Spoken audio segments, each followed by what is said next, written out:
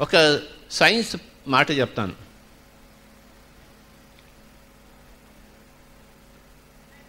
Observer changes the observed. అంటే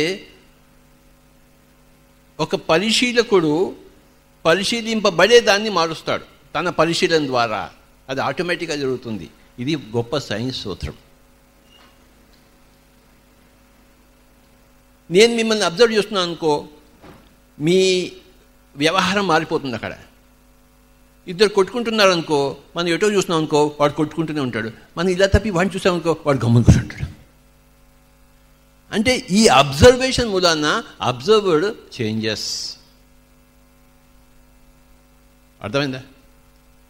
ఒక దొంగ ఇంట్లో ప్రవేశిస్తున్నాడు, అక్కడ పోలీసు చూస్తున్నాడు. దొంగ ప్రవేశిస్తాడేంటి, పక్కన దక్కుంటాడు. పోలీసు అడ్డుపోయిన తర్వాత మళ్ళీ దిగి వస్తాడు. అంటే ఏంటి, ఆ పోలీసు ఉండడం వలన ఈ దొంగ ఒక వ్యవహారం మారిపోయింది.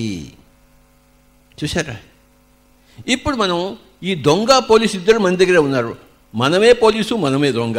మన పోలీసు మన దొంగని ఎప్పుడు గమనిస్తూ ఉండడమే ఆధ్యాత్మికత. గుర్తుంచుకోండి.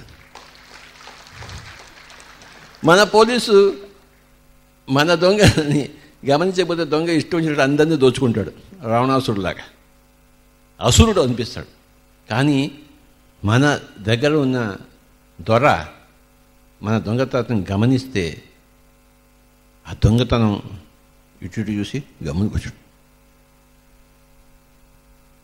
మన అజ్ఞానాన్ని మనం చూస్తే మన అజ్ఞానం కుంఠితమవుతుంది.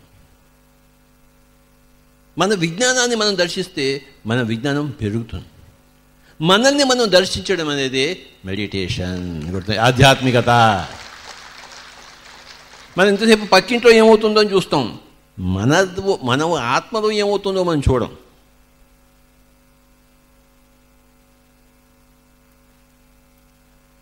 పక్కింట్లో దొంగ నోట్లు ప్రింట్ చేస్తున్నారు అనుకోండి, వీడు చూసాడు రాత్రి పోయి, వీడికి అనిపిస్తుందా నేను కూడా దొంగ నోట్లు ప్రింట్ చేస్తానంటాడు. చూశారు? కనుక మన ఒంటిని, మన ఆత్మను, మన మనస్సును మనం దర్శించడమే స్పిరిచువాలిటీ. అది ఎంత దర్శిస్తుంటామో అంత అది మారిపోతూ ఉంటుంది. టక ఆ గుణాలు మారిపోతూ ఉంటాయి. దీన్ని ఏమంటారంటే ద అబ్జర్వర్ ఎఫెక్ట్ అంటారు. నువ్వు దేన్ని గమనిస్తున్నావో ఆ గమనించబడేది మారుతూ ఉంటుంది నీ గమనిక ద్వారా. ఓకే, మెడిటేషన్లో ఏం చేస్తున్నాం మనం? ఆ కళ్ళు మూసుకోగానే విస్ఫోటంగా ఆలోచనలు వస్తాయి. మనం ఆలోచిస్తున్నాం, అదే ఈ ఆలోచన ఇప్పుడు ప్రస్తుతం కాదు అని మళ్ళీ అందులో ఒక ఎనాలిసిస్. అంటే మనం మారిపోతుంటాం. రాయి వజ్రంగా మారిపోతుంటుంది తనను తాను అబ్జర్వ్ చేస్తే. వజ్రం తనను తాను అబ్జర్వ్ చేయకపోతే మళ్ళీ రాయిగా మారిపోతుంది.